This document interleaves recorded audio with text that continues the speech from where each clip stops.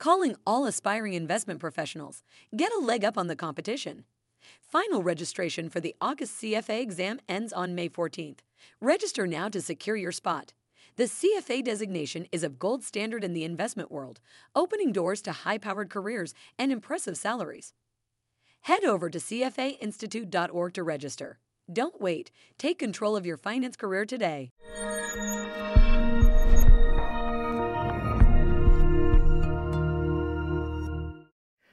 Welcome to the Take 15 podcast.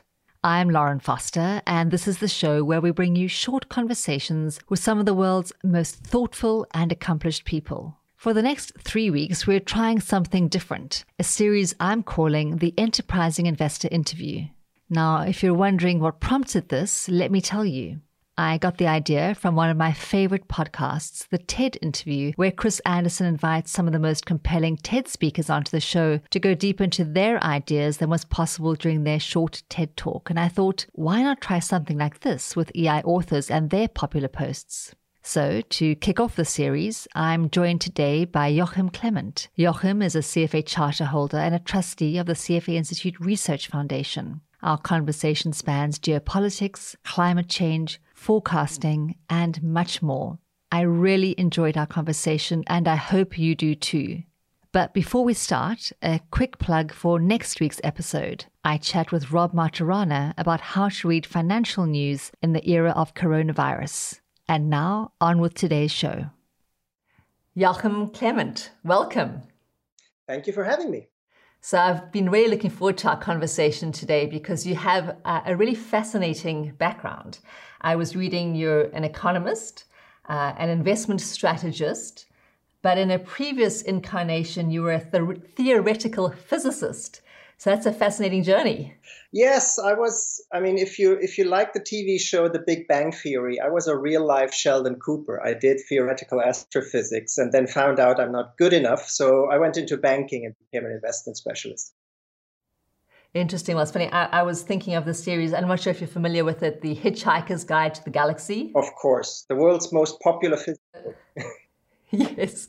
So I was thinking of that ahead of our conversation because it made me think of the third book, which is Life, the Universe, and Everything. And today our conversation is going to span investing, geopolitics, economics, and life under a pandemic. So I would love to start with geopolitics because I know that you've been fascinated with this topic for many years. But one of your concerns is that almost all books and articles written on geopolitics are really kind of useless for investors because they're written by political scientists who aren't trained to think like investors. So as an investor, how can I assess which risks are important for my portfolio and which ones are just noise? Yes, so that's always been a bit of a problem for me when I read all those political experts.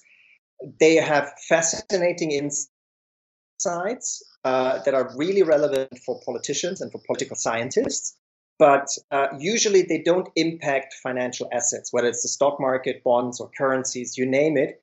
Most of the time, most political events don't really matter that much. Give you a quick example.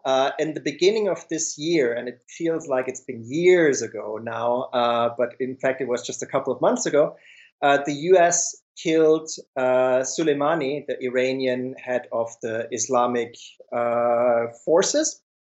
And that basically sent a little bit of a shockwave through the world because it could have quickly escalated into a direct conflict between the US and Iran. However, in stock markets or in the dollar or in commodities, you didn't see anything because it was just a little blip that wasn't really relevant for investors. And what is really relevant for investors typically is anything that changes the fair value of my assets, which means it has to either permanently impact inflation, real interest rates, or the growth of earnings and profits of companies. Otherwise, it is just going to be a sentiment shock where stock markets may react for a couple of days, maybe a couple of weeks, and then go back to normal. So you have a new book out, 7 Mistakes Every Investor Makes, and you talk about mental models for investing and how you aggregate different influences on stock prices, for example. Can you talk about your mental model for assessing potential equity investments that incorporates geopolitics as well as earnings, valuation, and sentiment? Yes. To give you a little bit of an idea, this mental model is I have the image of a ball that sits on the top of a tabletop. And it is attached to the sides of the tabletop with different rubber bands. And these different rubber bands have different strengths. And what you then do is you start to move that ball in one direction, and it will keep on moving in that one direction until one of those rubber bands is stretched enough that it exerts enough force and pulls the ball in a different direction. And then the ball moves in a different direction until another band is stretched enough and pulls it in again in another direction.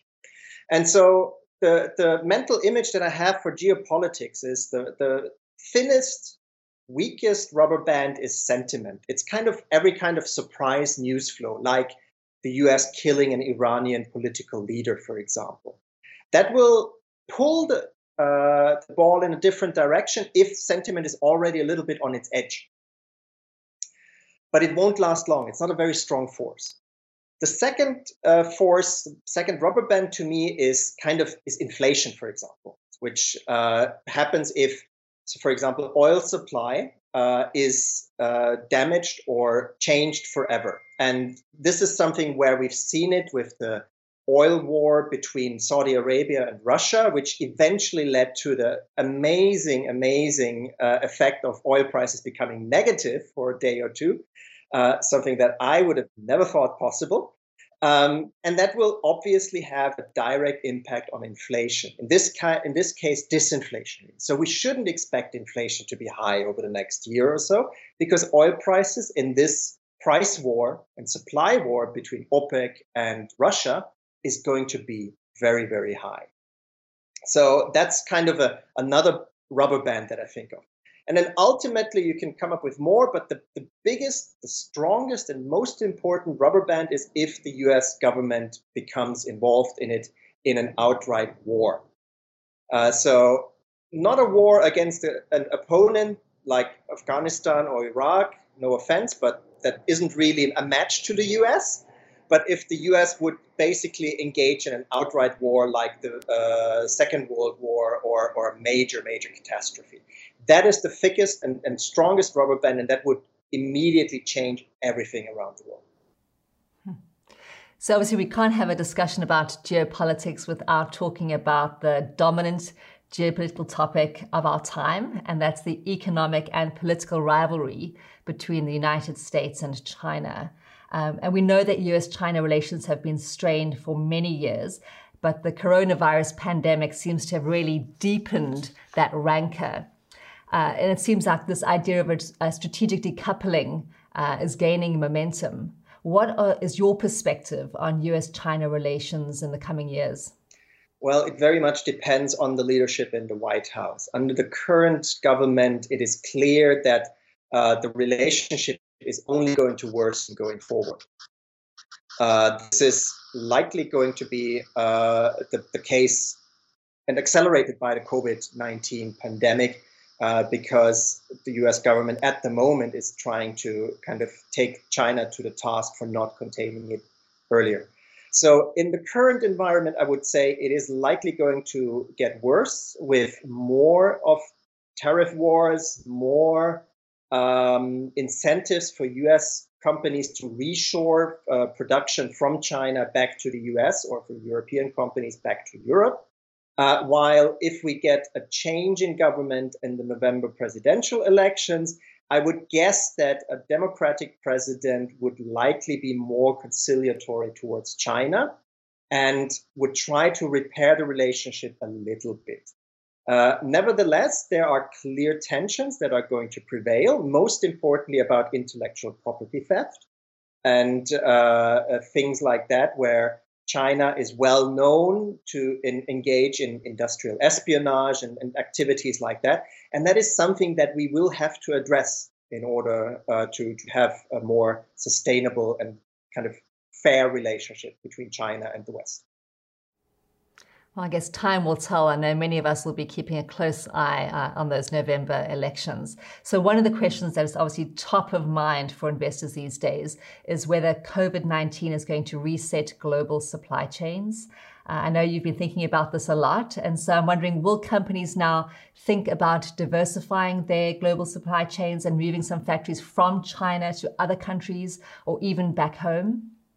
I think reshoring or backshoring, so bringing production back from China to the US, to the UK, wherever, is very unlikely and will mostly happen in those areas where work can be automatized through robots or any kind of fourth generation industrial revolution stuff, which means artificial intelligence and things like that, simply because labor costs are so high in the US and in the UK that otherwise it makes no sense.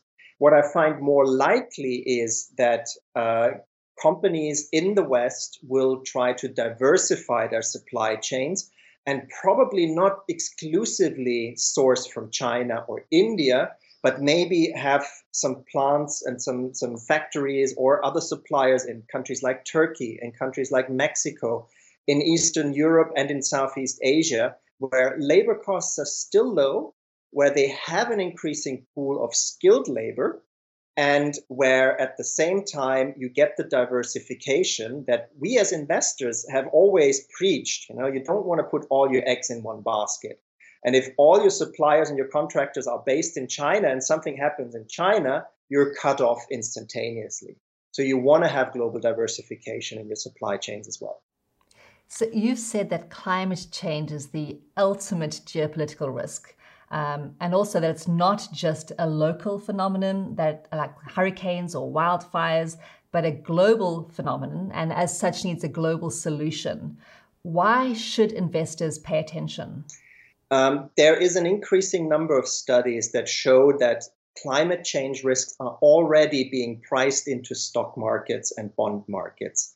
In the bond markets, you can see it with green bonds, which are bonds issued by corporations and governments with an explicit goal to invest this capital into climate-friendly projects.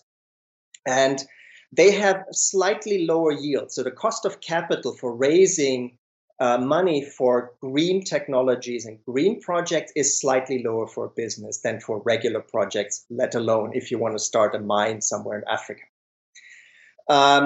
In the stock markets, there are more and more studies that already show that companies that have a low CO2 footprint have a return advantage over companies that have a higher CO2 footprint.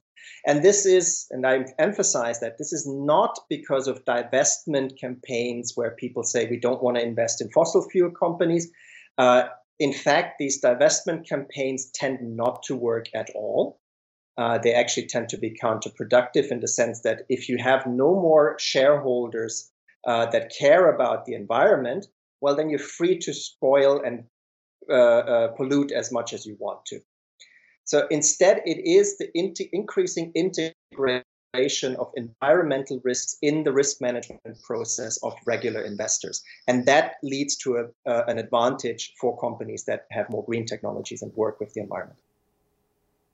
So a quick follow-up, if I may. So many of us have seen these photographs of like beautiful clear skies over big cities like Los Angeles here in the United States, or photographs of sort of animals taking back cities.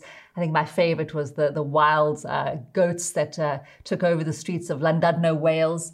So climate change may get a bit of a respite this year from lower emissions, but it won't go away. So how do we kickstart the global economy after the pandemic is over and put it on a more sustainable path? And I completely agree with you. As a former astrophysicist, I was actually fascinated to see in the sky of London, where I live, the Big Dipper, which is not what you normally see in the sky of London. So I'm quite happy about the reduction in emissions this year, and it gives us a little bit of a break. But obviously, it won't turn the path around.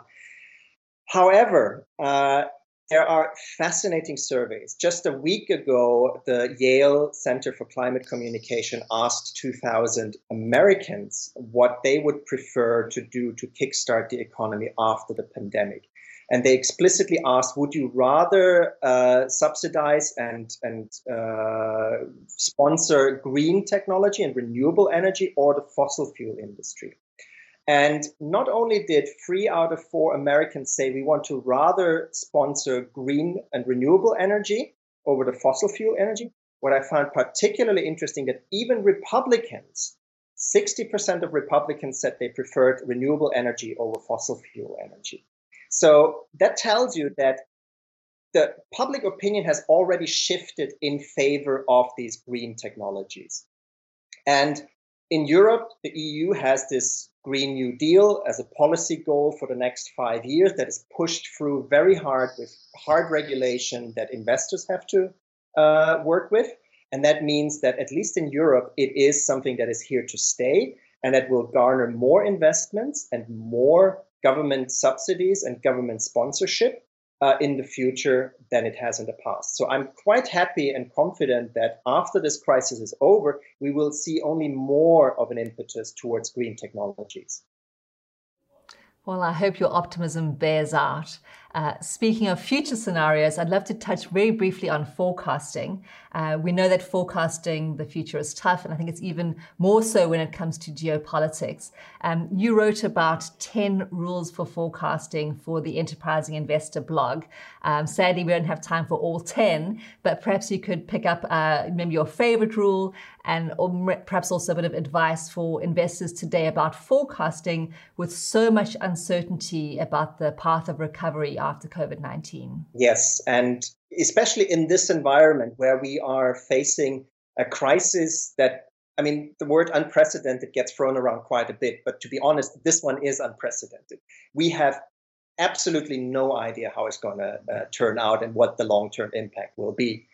And in this respect, my favorite rule that I always tell people is beware of extreme forecasts.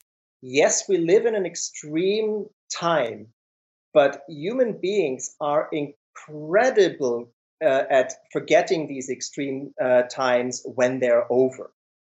During the financial crisis, we thought we might nationalize banks, and banks would never be able to pay those high salaries to their executives than what they paid before the crisis.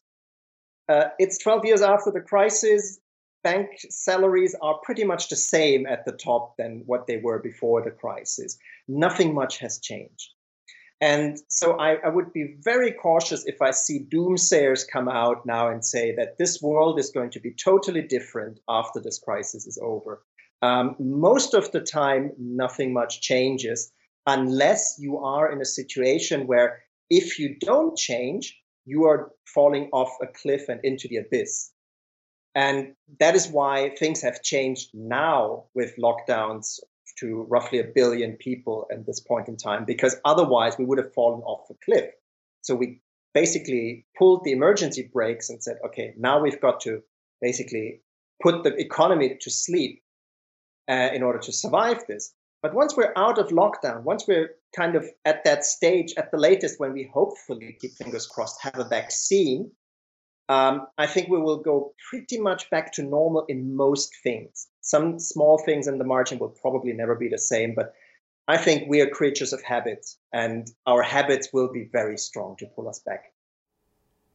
Well, it's funny that you use that phrase back to normal, because that is actually a good segue to my next question. I was about to say that the word unprecedented certainly is one of the words that we can keep hearing a lot about, but also this phrase back to normal almost seems like a fantasy that people are clinging to. We know that we won't kind of go back to normal in any sense of what we know today.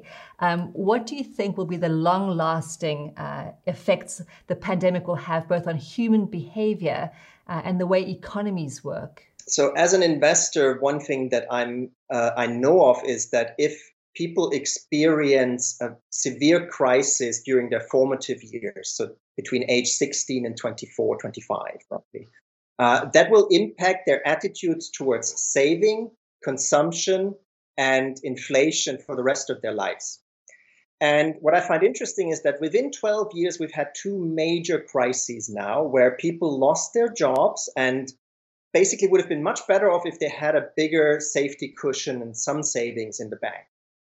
So I would guess that the millennial generation, which basically has come of age during these two crises, will have a very different attitude towards consumption going forward than my generation, and I'm Gen X, or my parents' generation, who are baby boomers. Unbridled consumption, and we don't save for tomorrow because we've got credit cards and a mortgage, and that's going to pay for everything.